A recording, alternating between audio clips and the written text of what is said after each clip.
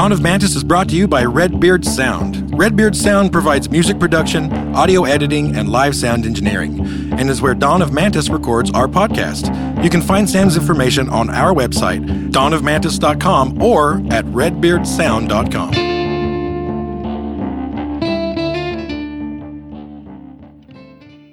Quiet your mind. Ever since the earth has circled the sun, there have been fantastic tales of wonder and mystery that the faint of heart dare not discuss. But two brave, uninformed souls have the brass to tackle every extraordinary happenstance, from the modern age to the dawn of Mantis.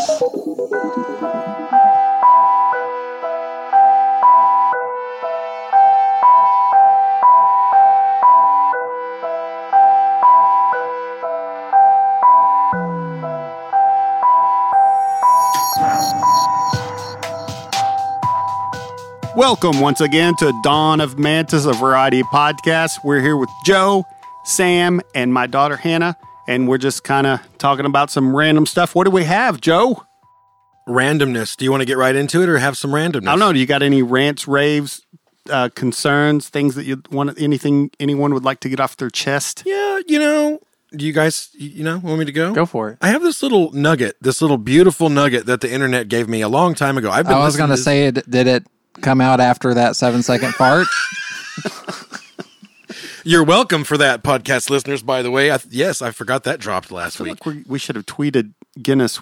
Surely the world record has to be. But I mean, maybe it's like some kind of honorable mention. Maybe. I don't know. I found a guy on the internet. Oh, Mr. Methane did one that's like 3 minutes or something. Oh, my God. Yeah, but it's not. I mean, that's a whole different thing, Yeah, that's a song. Yeah. It's a marathon. Okay, back to your nugget. My nugget, okay, this is a beautiful thing. I bet not many people know about it. There is a channel on YouTube called The Uncharted Zone. And this has gifted me so many wonderful, wonderful things. It is 100% serious. A lot of people don't believe that it is. You read in the comments, everyone's like, is this serious? Are these guys serious? It's a serious. It plays music videos. They make music videos.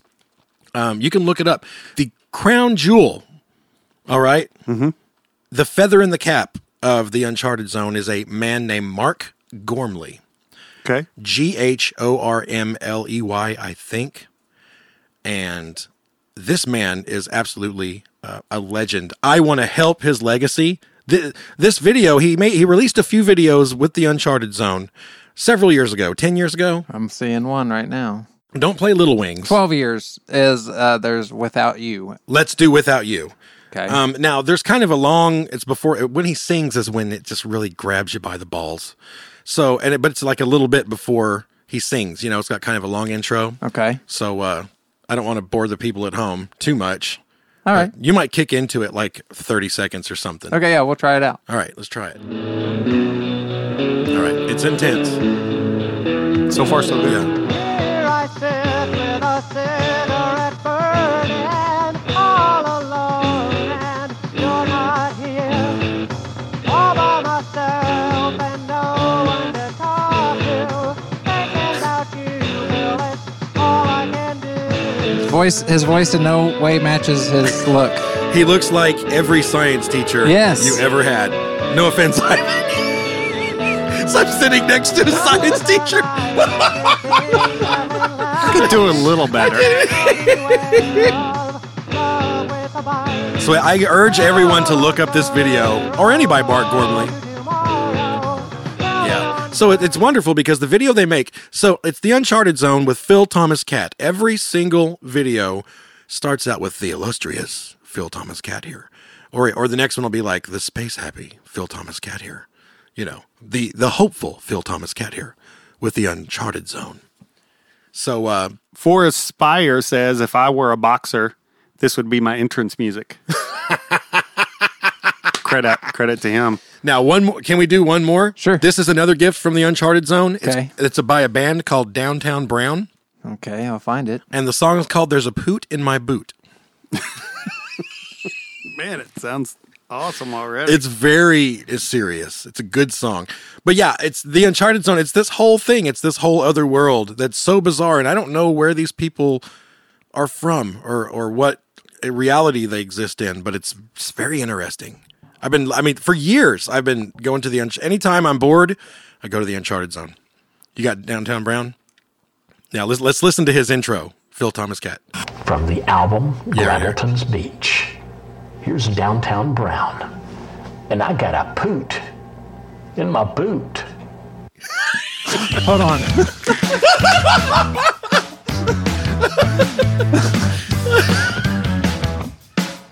It's great, man. These guys are awesome. In the video, Sam is getting a treat. 16. What she do that night would make her father scream. She didn't know Ivan, just what it do. always save Beastie Boys. And all the funky Yes. stuff it would put him through. Yeah. I like it. No. It's catchy. We got to wait till the chorus, too. Yeah. They're very colorful characters. He was a dude. He had a car. He thought that one day that car would take him far. He didn't know just what it do. When he dropped her off at the mall around 2. I got a boot in my boot. Walking around town with the boot That's in my catchy. boot. I got a boot in my boot. Walking around Yeah. town with the boot in my boot. You're welcome. What does that mean, though? You know, it's like Kurt Cobain used to say. It's you can determine the lyrics or interpret them as you want. Yeah, and I feel like I'm not cool just because I asked what it means. I shouldn't have said that. I just compared Downtown Brown to Nirvana. It's like, well, it's like Kurt said. The lyrics mean what they mean to different people. With Kurt, it was like, and then with them, it's I've got a poot in my boot. I love how Phil Thomas Cat is like, with their video, I've got a poot in my boot. Yeah, it's intense. It's great. Yeah, I'm gonna see if I can find that on Spotify. Yeah. You might be able to. I don't know. I don't know. But we have to credit them Downtown Brown, Poot in My Boot. Yeah, There you go. Yeah. All right. That way we thanks for that. don't get pulled.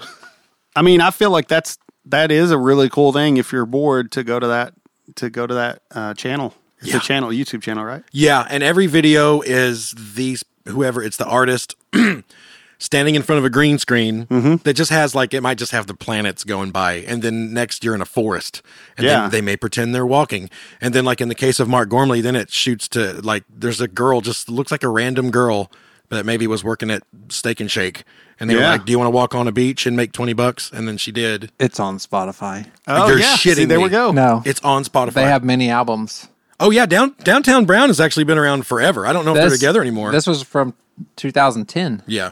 I've got to put in my boot on Gravelton's Beach. That was the album. Shout out to Downtown Brown. Yeah, and if anyone's out there and they thought they were super indie and I'm cool because I like indie music, I bet you didn't know about that. Yeah, you didn't know about Mark Gormley and Downtown Brown. Yeah, so you got some studying to do before you can call yourself indie. I'm Uncharted Zone. I'm plugging the Uncharted That's right. Zone. Look I like up. it. I'm going to spend some time on it. Thank you for that. I appreciate that. absolutely. You're welcome. That's awesome. We're doing a service here. I feel like it's our duty to bring those little Easter eggs, those little beautiful things that you'd never otherwise ever Sure. know. Hannah, are you a new fan of Mark Gormley? Oh, she didn't really get to hear I any didn't of get it. to She didn't have hear headphones any on. of it. Oh, it's But- not playing. Sorry. Oh, I'm so sorry. But I'm definitely going to check out the Okay. Uncharted Zone. Man, that whole time Hannah was just sitting there with a smile on her face. You're such a trooper. Well, she was getting our reaction. That's my fault. I can run Yes. some headphones over there. No, well, it's up to you, You Hannah. want some headphones? She does, yeah, or else she wouldn't have paused. All right. We're back, and Hannah has headphones Headphones, now. Hannah. All right. Didn't even know we were gone. That was so funny because her eyes lit up when you put them on her, and Yeah. she's like, "Oh," because she's never had headphones on a podcast before. Yeah. I've never had headphones anywhere. Anywhere. She has never worn headphones in her life until right now. It's Wow. like she just got her sight for the first time. Yeah. It's like ever. surround sound. It really is. All around you. Like the thing before the movie. Yeah. That didn't probably. THX or whatever. Yeah, THX. Yeah. All right. All right. I said, oh, Yeah. what? That was ironic. I didn't even mean our story tonight takes place in Australia. Good eye. Oh, so you can teach someone good eye, like an eye, and then dust mite. Yes. So good eye might. Yes. And that's they can at least talk Australian a And little bit. here's the thing for Scottish. Anyone can say. Okay, I'll say the well, oil, beef, hooked. Now just say that all together. Well, oil, beef hooked. Well, oil, beef, hooked. Oh, You're speaking Scottish. Do I have to edit that? I don't think no, because I'm saying well, oil, beef, hooked. Okay. I don't know. Is that iffy territory? you son of a no. Okay. Oh, that's like the Sofa King you always used to say because their prices were Sofa King. Oh, Sofa, yeah, low. Yeah. Sofa Yeah. King. Sofa King low. Golly, Yeah. we Yeah. might have to bleep that out or something. It just We're gonna lose 3 minutes of podcast because okay. It's fine. Ready? sure. Go. Trying to think. Hey, you know what? Tonight's episode brought to you by Canada Dry. Canada Dry Ginger Ale. Me and Ivan are both- Unofficially. Yep. Sure, yeah, unofficially, of course. Until they pony up. But we're gonna say it every time until they do. Do you have any blackberry left? I don't need it now, but just for later. We're going to be here in a while. So. I have like a few. Okay. I'm getting low on that. You know, the seasonal stuff. Oh yeah. It's kind of making me sad. Canada- We need that sponsorship You know, so they they can do. send me some more of the seasonal cranberry and blackberry throughout the year. That's not just it. so I don't have to just buy it at a large big box club Yeah. that sells in bulk only. Isn't it And called Bill's Club? I yeah, can't remember. It's that like a has the name. same name as I do. Oh, Dunkin' Club. Yeah. Yes, that only carries it in like November and December. I don't want to sound maybe into desperate, January. but they could just send us product. I mean, and Exactly, we could that's what name I'm drop. saying. Hey, you know Send what? some coupons. I'm thirsty, and I like drinking Canada Dry while we podcast. That chip better get here on Monday because we're recording on Tuesday. Just in case it's just going to show up. Just in case someone's about to. Just mail in it. case we get a case Oh, of ice cold. We're Canada very Dry. punny tonight. Yes. Me and Joe like blackberry. Mm-hmm. Me and Ivan like original. Yep. I even got the commercial. Just listen. Think about like it shows a dirt road in summer, and there's butterflies. We need to play that commercial. We do. And you hear me say, when I was a youngster, I remember my grandma picking blackberries from the bush across the road and making blackberry jam. And the only thing that tastes close enough to that reminded me of it is Canada Dry Blackberry Ginger Ale. Tastes like Grandma used to make. See? Yep. So, all right. Wish she wouldn't have left my grandpa. I don't know why. But tonight we're going across the pond to Australia, and we're going to cover the Wanda Beach murders. All right. It was a windy afternoon on Monday, January 11th, 1965, in the coastal city of Cronulla, a suburb of Sydney, Australia. Two 15-year-old friends, Marianne Schmidt and Christine Sharrock, along with four of Marianne's younger siblings, were visiting a place called Wanda Beach. At some point, the girls told the siblings to stay put and that they'd return shortly, but they never did. In fact, that would be the last time the children would see the girls alive. The next day, their battered and mutilated bodies were found partially buried in the sand near where they had vanished. And thus was born the case of the Wanda Beach murders. Whoa. All right. This is we did a Somerton Man, which is on, what beach was that? That was, I know Australia's huge, but I know, but I wish, yeah. Somerton, it was near Somerton, Yeah. but I don't remember the name of the beach. Maybe Somerton Beach. I don't know. Adelaide was the city. Oh, yeah. It was in Adelaide, and I think it was Somerton Beach. Yeah. And- That's a good episode, probably 50 episodes ago or so. It was way back. Yeah. Here's a little foreshadowing too. There's another Australian case once we're done with this one that we're going to do. So Okay, yeah. great. I While like it. Yeah. While I was in Australia via the internet Okay. doing research, I found another one. But anyway, You can go anywhere, can't you? So was it the Tamam Shud case? Yep. That's what you covered? that's the little Okay. piece of paper he had in his pocket that had that and the weird cryptic poem and all. Yeah, it's that different. Okay, stuff. Now I the just two- typed in Somerton Beach, and that's the first thing that came up was that case. Somerton Man. Yeah. Two-parter? It was a It was a two-parter. two-parter, yeah. Yeah, that's a good one. Yeah. Go deep dive that one sometime. Yeah. Dawn of Mantis, Somerton Man. Lance, part go 1 and 2. get it. Go get it, Lance. we're glad you're here, buddy. Well, Marianne Schmidt had lived in Australia since her family had immigrated there from Germany in September 1958 when she was just 8 years old. She and her parents, Helmut and Elizabeth, and her 5 siblings lived in a hostel for a short time before moving to Temora, a small town roughly 260 miles inland from Sydney. In 1963, the Schmidt family, with the recent addition of yet another sibling, relocated again, this time to West Ryde, another suburb of Sydney, after Helmut had contracted Hodgkin's disease. Helmut is such a weird name. Unfortunately, though, Marianne's father passed away in June of the next year. I believe Helmut's German. Yeah. I mean, it sounds like it would be. I mean, we're pretty far removed from Germany, though, because my ancestors came over in like 1700s. Yeah. So it was, it's kind of nice because, you know, Germany did some bad crap. I don't know if you're a history buff, but after we left. Yes, my ancestors are in that sweet spot as well, where they left after they left before the bad stuff in Germany and after slavery in America. So they're just like skipped right between those two. Oh, yeah. You got nothing on us. They're Yeah. just right. They slid right through There there. you go. There you go. Yeah, I always kind of wonder if my ancestors were kind of looked at like here, like, you know, your German ancestry, I bet you believe in what Hitler believes or something. I've wondered what that dynamic locally. Of course, there's no way to really find that and verify it. As far as from what I've heard, Germany is like really laid back now, and they're probably so goddamn tired of hearing like, yeah, that was 70 years ago. You know, like it wasn't us is probably what they're thinking. It's like, we didn't do that. Sure. Our country now doesn't represent the country then, you know, but that's forever. That's anytime. That's just going to be forever for them, unfortunately. Oh yeah, it is. It is. Helmut, derived from the Germanic element helmet, or hail, healthy, combined with moot, spirit, mind. Oh, yeah. There you go. Cool. Nice. You nailed it. Good job. Good job, buddy. All right.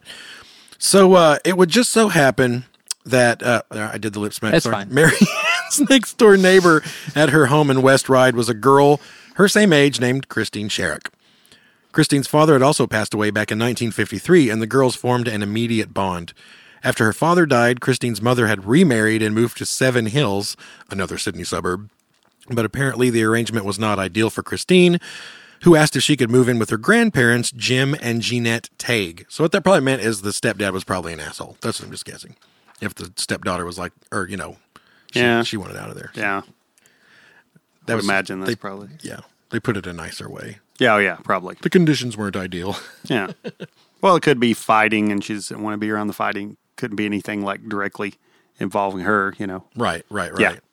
Well, Marianne's mother, Elizabeth, now a widow, struggled to provide for her 7 children. Few people in the neighborhood took the time to help or even get to know the poor young mother with the gang of kids, but Elizabeth was happy to see Marianne connect with someone. She and Christine became fast friends and spent the next several years staying at each other's houses and hanging out at every opportunity. When they got a little older, they'd head to the beach at every opportunity as well. It was the mid-'60s and the girls were deep into surf culture, the music, the beaches, and, as they'd confide in their diaries, the boys. Yes, although both girls were pretty shy and reserved, they each made numerous entries in their diaries about the cute surfer boys down at the beach. Marianne often took her siblings there, with and without Christine, but it's not totally clear whether or not she was being a loving big sister or just finding excuses to go down to the beach to talk to boys. More than likely, it was a combination of both. Sure. Yeah, that makes the most sense. So let's get into the day of the disappearance. All right. Good setup. It was the morning of January 11th, 1965. Just a few days prior, Elizabeth had went to hospital for a surgical procedure and left the children in Marianne's care. Perhaps because of this, the girls, along with some of the younger Schmidt children, had been making frequent trips to the beach, and this day was no different. The group left shortly before 8:30 that morning, taking the train from West Ryde to Redfern, at the edge of the city center, where they boarded an adjoining train to Cronulla. Marianne's younger sister Trixie said the girls spoke to a boy who looked their same age while on the train to Redfern, but he parted ways once they arrived.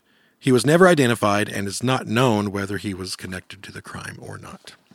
And that'll be a theme in this story. All right. The group arrived in Cronulla around 11 a.m. and walked down to the beach. Marianne was carrying a beach bag that contained towels, sandwiches, and some drinks for the kids. Christine was also carrying a beach bag that contained a towel, a thermos, a pair of sunglasses, a transistor radio, and a purse that contained a 1-pound note.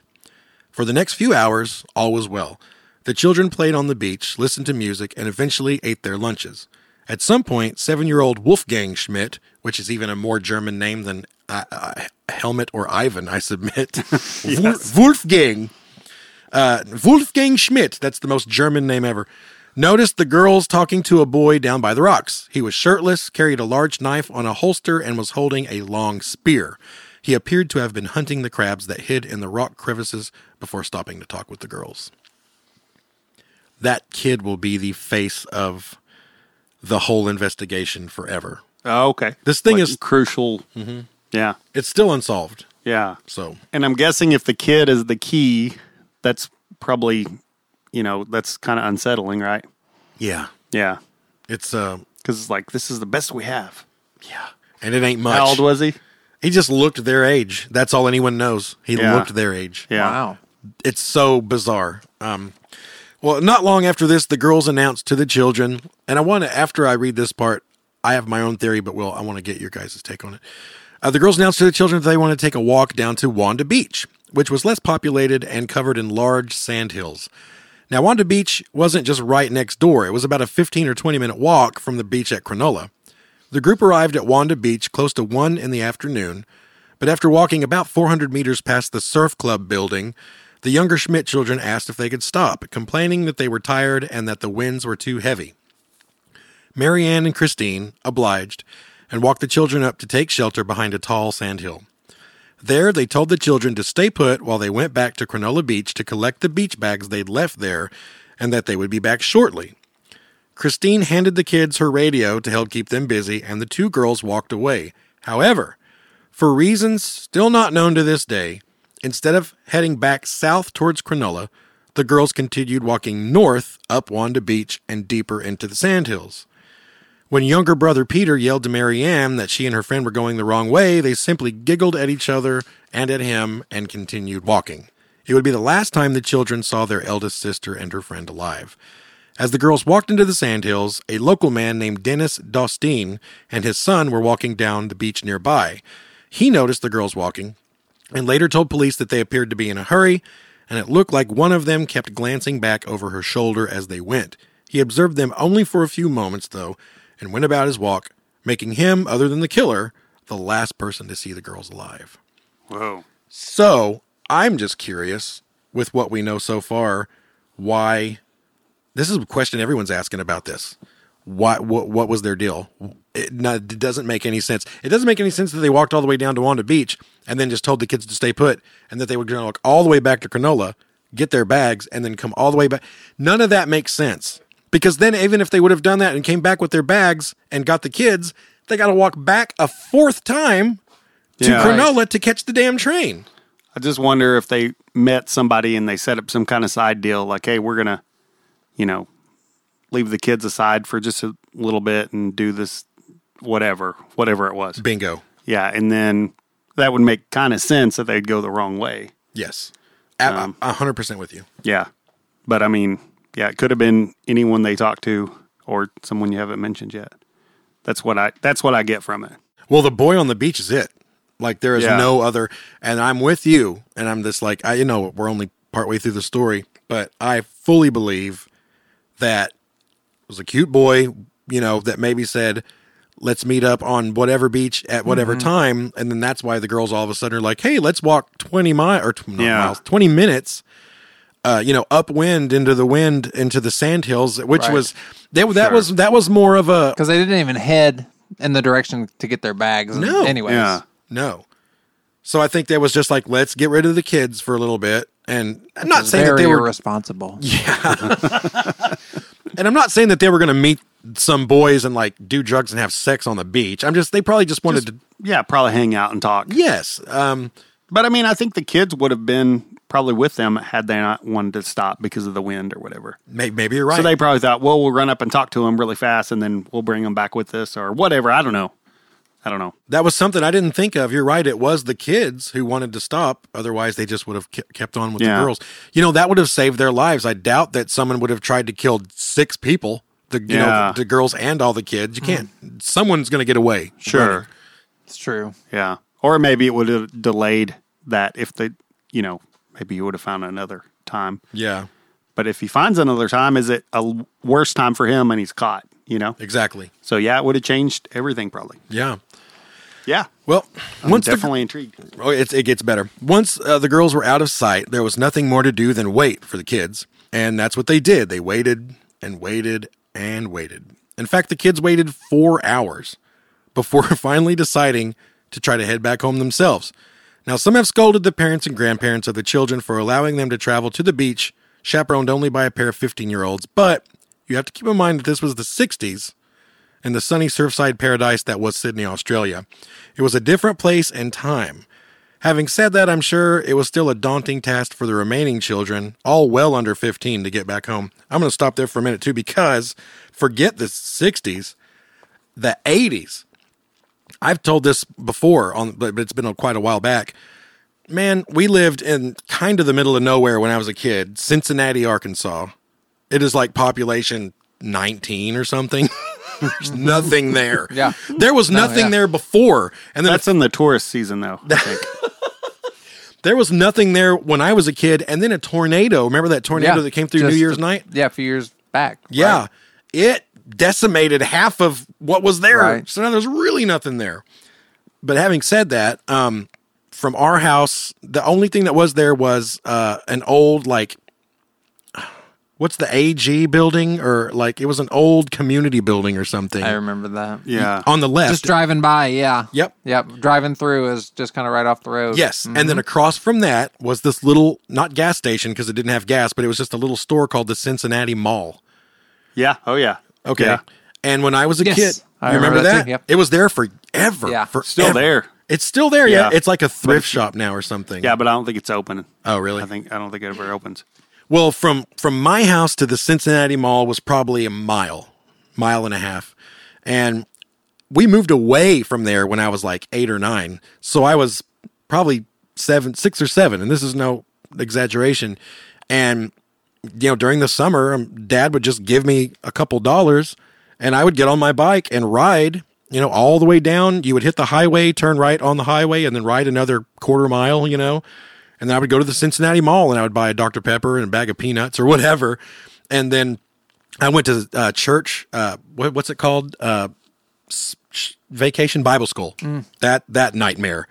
I went to that a few years when I lived there, and my parents just let me ride my bike down there. And it was like a couple miles of just dirt road, lonely dirt road, nothing on, you know what I mean? Yeah.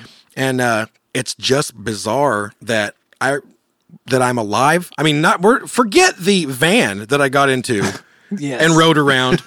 Go back a few episodes and listen to that story. Oh no, let me tell you this. There was a guy, I've told this on the podcast before, so I'll just do a really short version of it. Okay. There was a kid that lived about a couple miles past me that picked me up one day. I was home alone because I guess my parents were doing something. I don't remember. You're just home alone. I a was lot home in the alone. 80s. I remember that. Yeah, I you was were. too.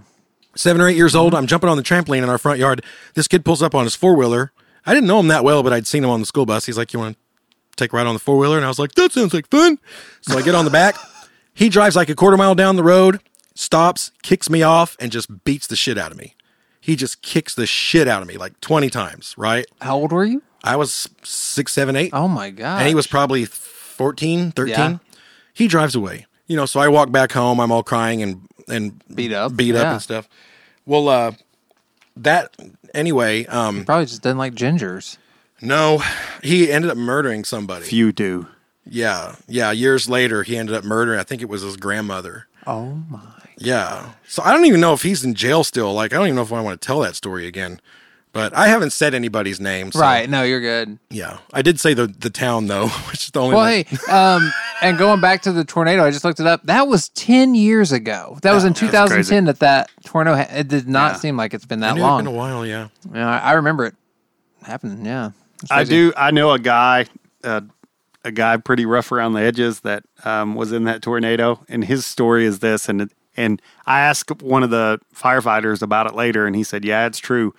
He was in his house, and he had gotten in a fight with his wife, and the wife and kid left, and he fell asleep drunk in his underwear, like on the bed. Woke up across the road in like a pile of rubble." Are you serious? And he's like, "I was so confused. I just started running down the road and like emergency vehicles are like passing him." And he was just like running down the road in his underwear. I didn't know what to do. And I thought, and he said he stopped and he was like, "Oh, I better go back and see." So started walking back.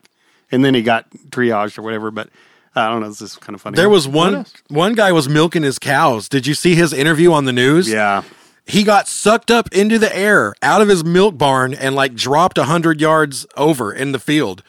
He was just, I was milking my cows, and the next thing I know, my feet are off the ground. It was bananas. It was such a crazy tornado. And a more somber thing is there was a dad and a son in the milk barn, and it came through, and the dad pushed the son down into the pit to where, and cinder blocks killed the dad. Like the dad was like in his 80s or maybe even 90s. But I mean, yeah, he pushed him down in the pit where I guess the cattle are or something. Yeah. Wow. Yeah. Anyway, saved his life and sacrificed himself for it. My childhood home that I grew up in, you know, where I lived when I was telling the stories just earlier, that got half torn down. Yeah. There was like a huge pile of round bales by it in the field, and several got picked up and just thrown into the house. Oh, wow. Like where the living room and my parents' bedroom were just caved in. It's crazy. Dang. Yeah. Crazy times. Crazy. Yeah, but that all came from me just saying kids just ran amok in the 80s. Oh, I did too. I mean, I stayed home. Like my parents would go to church, and I got to an age where they'd let me not go and stay by myself. And I was probably like 8 or 7, just staying home by myself. I mean, that was freaky sometimes. Yeah. Out in the country. Isn't that weird? It's just as a different world. And I'd ride my bike to neighboring towns. And yeah, you told me you used to ride your bike literally like 5-10 miles with a pocket full of quarters to play at the arcade. Street Fighter 2. Yeah. Or maybe not even Street Fighter 2, but something. Yeah, I'd do that. Yeah. Didn't you say that one time you had like rode like so many miles to your buddy's house and you got there and he wasn't home? Oh, yeah. He wasn't home. But you know what? Like now I'd be pissed if I drove 5 minutes and somebody wasn't home. But I don't ever remember being mad that he wasn't home. I was just like, oh, well, I guess I'll go back home now. I guess I'll go back home now. If I ride really fast, I won't miss Star Trek. Yeah. So I don't know. Yeah. Oh, man. I feel like even in the early 2000s, I mean, I was still like, if I was homesick from school in 2009, I was like walking down to the gas station and buying food. Like I would never trust any of my siblings to do that ever now. Yeah. It's changed a lot in just a small amount of time, I think. Oh, yeah. I mean, yeah. I don't know if there's more evil people or it's the internet makes us not trust things as much. I don't know. It's different now though. Definitely a different temperature. I think most people are good. I do too. But I think it's what you said. I think it's much more publicized. I think so also. You know, we have social media now and we have so many outlets to just everything being more public. Sure. That it could have been this way forever. Yeah. And we just didn't know about it because we had newspaper and nightly news, and that was about it. That's right. A lot less resources like coming at you just instantly. Well, now you can type in your address and it'll tell you how many sex offenders live within a 10-mile radius of you. Yeah. I mean, that's like I don't know. I mean, you didn't know that when we were kids, or we wouldn't probably be staying home by ourselves. My old house that I just moved from where I lived for 9 years. Yeah. I don't know if it's still that way, but most of the time I lived there, it had a sex offender dot on it because of the guy who lived there before me. Oh, man. You didn't tell me that. Yeah, I found it and I asked my boss was my neighbor and I was like, what is this? And he said, oh, let me tell you about the guy that lived there before you. And he has a record like as long as my arm, I guess, with sexual offenses. But I was like, I don't want this on my house anymore. I wonder how many people drove past your house that were aware and they saw you out in the yard and they were like, that son of a... Look at that. He's one of those dirty gingers, too. Yeah, I bet you get your sick kicks. Yeah. Him and his stupid beard. What if he just had a mustache and that was it? Well, you did at one time for just a little bit. Oh, man, I shaved everything off but a mustache. The other day, it was probably 6 months ago, walked into the kitchen where my family was, and every one of them was just like, shave it now, or we will call the police. My daughter's like, you look like a pedophile. And I was like, Jesus Christ, it's just a mustache. But yeah. Not everyone that has one is a pedophile, but every pedophile has one. That's the way that works. It's some kind of weird logic thing. Oh my god. It just works out that way. Yeah. All right. Oh, yeah. Well, I think we've rabbit trailed long enough there. There we go. Back to the beach. Back to the beach. So yeah, the girls have left. They don't know. The kids don't know where they are. They've been gone for hours, and now these little kids are like, we have to, do a Lord of the Rings, epic journey back home. Wow. So this trip consisted of the long walk back to Cronulla. That's where they collected Mary Ann's and Christine's bags before catching the last train 17 miles back to Redfern, where they took another train. So, hold on a second. Yeah. So they had the bags with them. Yeah, they went back. When they were on the train, Yeah. got off the train, set the bags down, Yes. and then took off walking? Yeah. Don't know why. That's what it said. It said they kind of stashed the bags in between some rocks. I guess they just didn't want to carry them up to Wanda Beach. I don't know. But then they went back. But That's what I'm saying. Yeah, it's so weird. It doesn't make... Yeah, because they...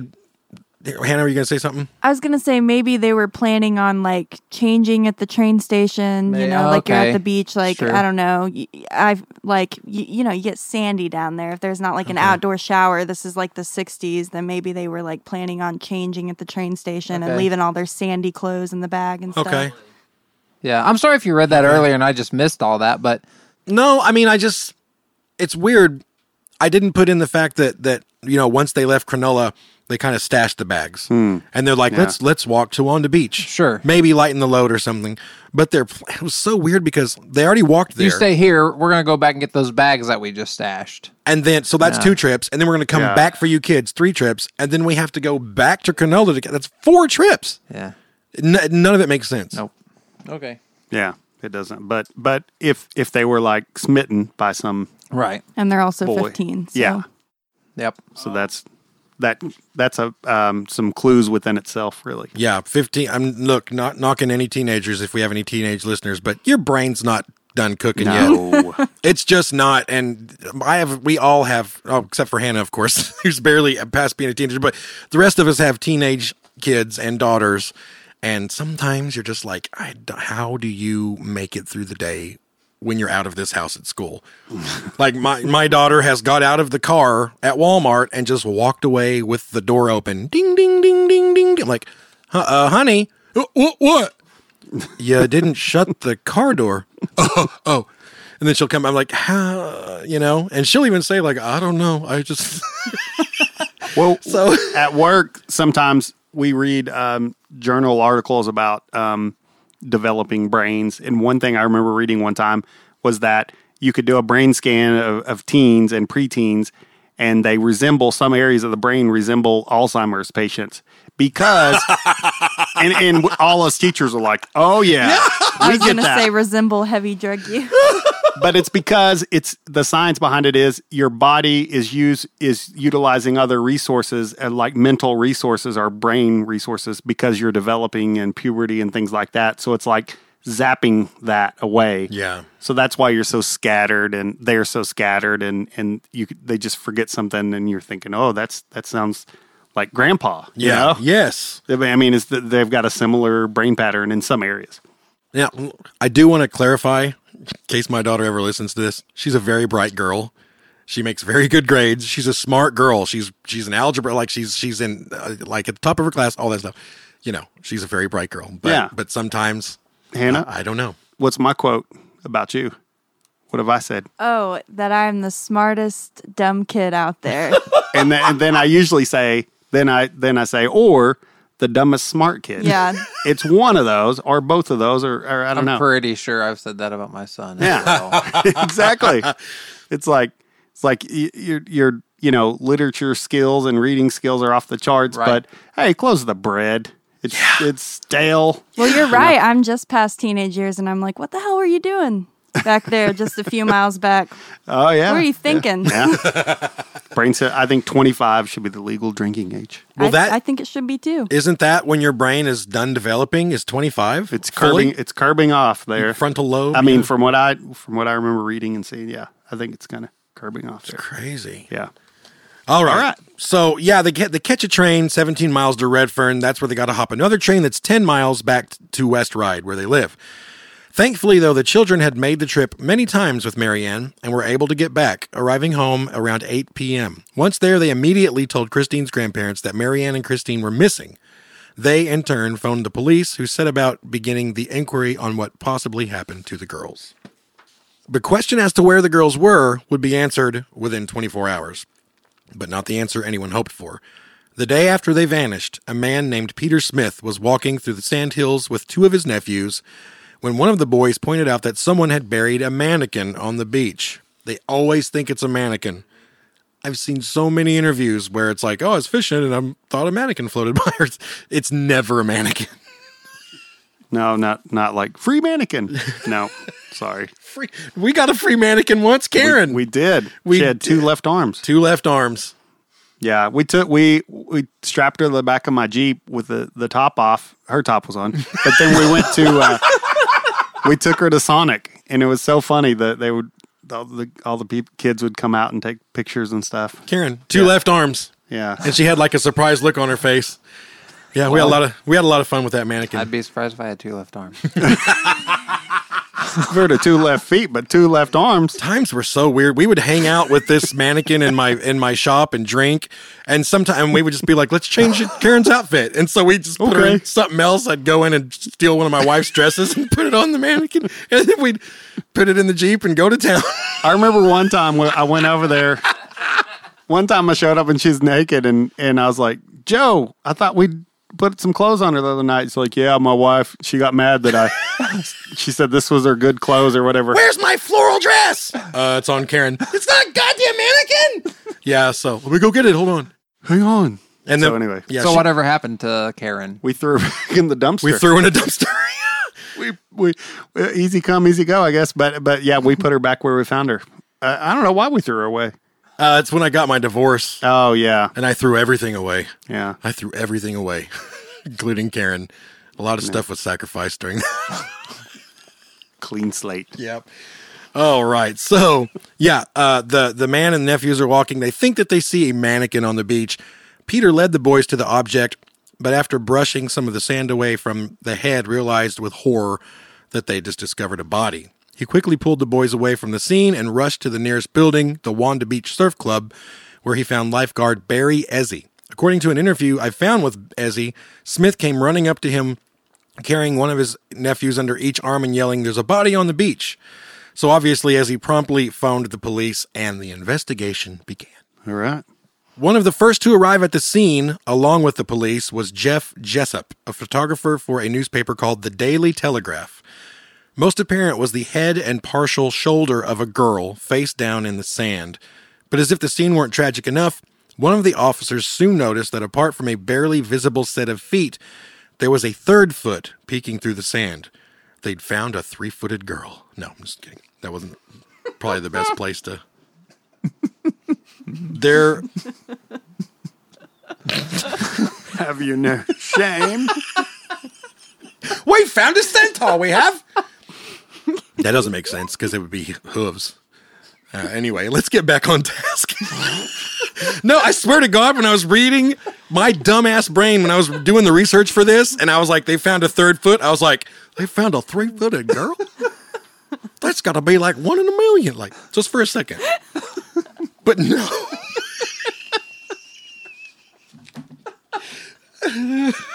We're laughing because it's a defense mechanism. We're really sad about this. Well, of course. Yeah, and we're just laughter is a defense mechanism. If I had to dip into our psychosis a little bit. No, we all have daughters about this age. It's Oh, not. God. I would. Well, there went all the laughter. Well, just in That's a way case to someone was suck like flipping off their iPhone. No. These guys, they got no couth. It is horrible. Yeah, no. Obviously, if anything happened to any of our daughters, Sure. and Ivan's is in yeah. the room, like I wouldn't even want to be alive anymore. You know what I mean? So, yes, it's not funny, but sometimes tragic situations can be helped with humor. Yes. Yes, it can.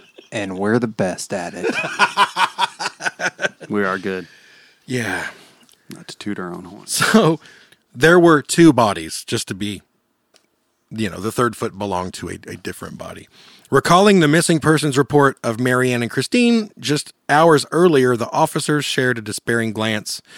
They just found the missing girls from West Ride. A visit with the Schmidt children and Christine's grandmother confirmed their suspicions.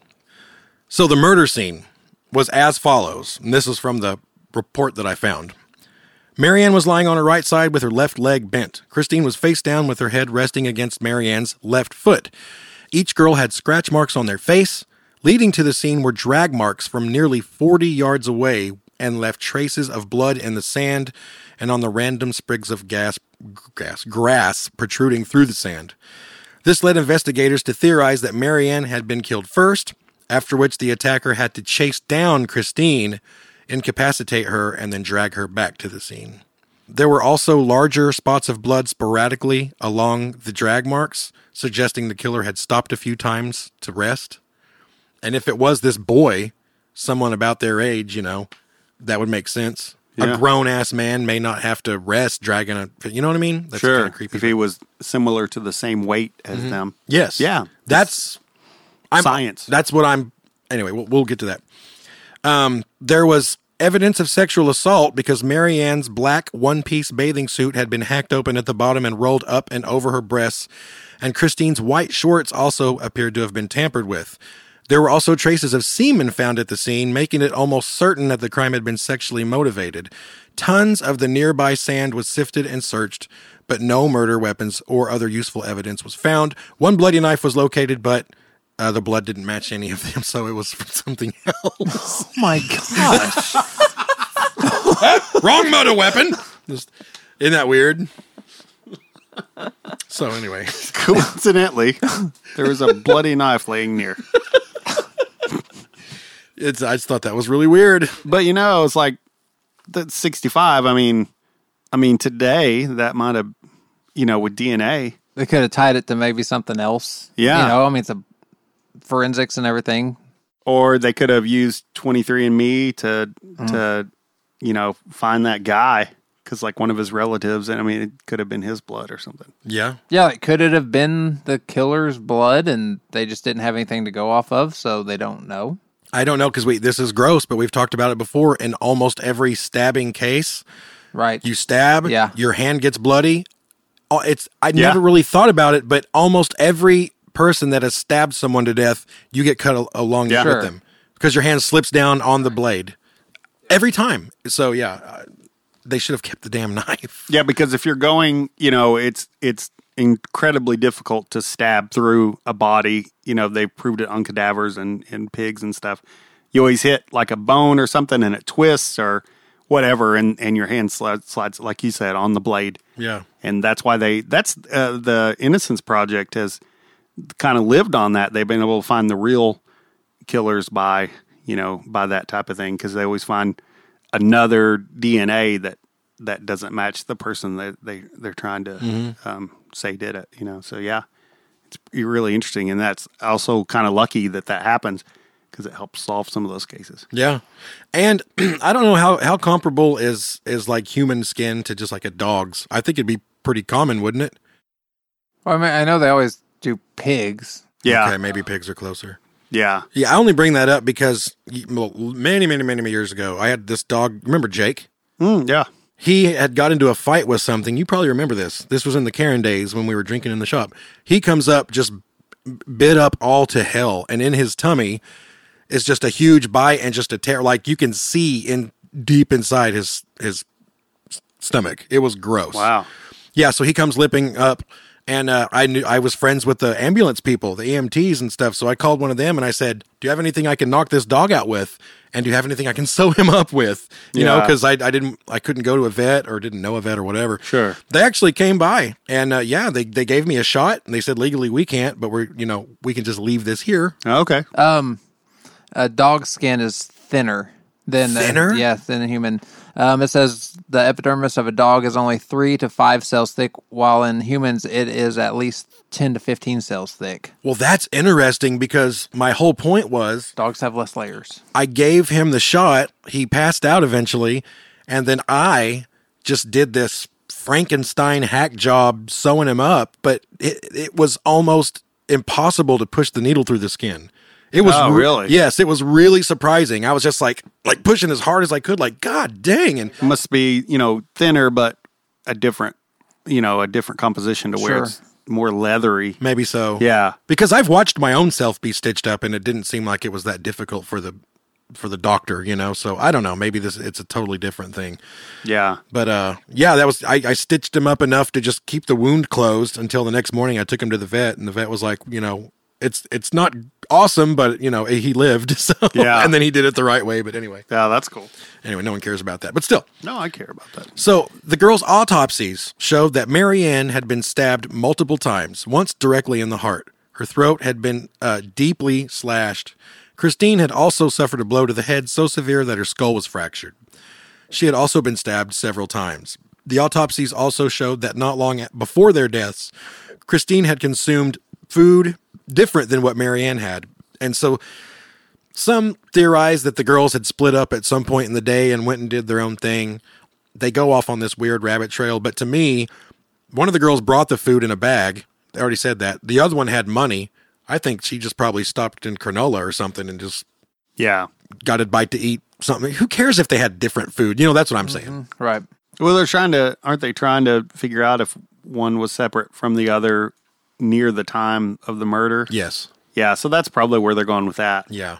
But I don't see, that's really inconclusive to me to be able to add that up, you know? Yeah, I just didn't think it was a big deal that they'd eaten different things. I don't think Right. they ever split up that day. Yeah. I guess the beaches up there were less crowded. If Yeah. that could all happen. Yeah. But you said sand dunes.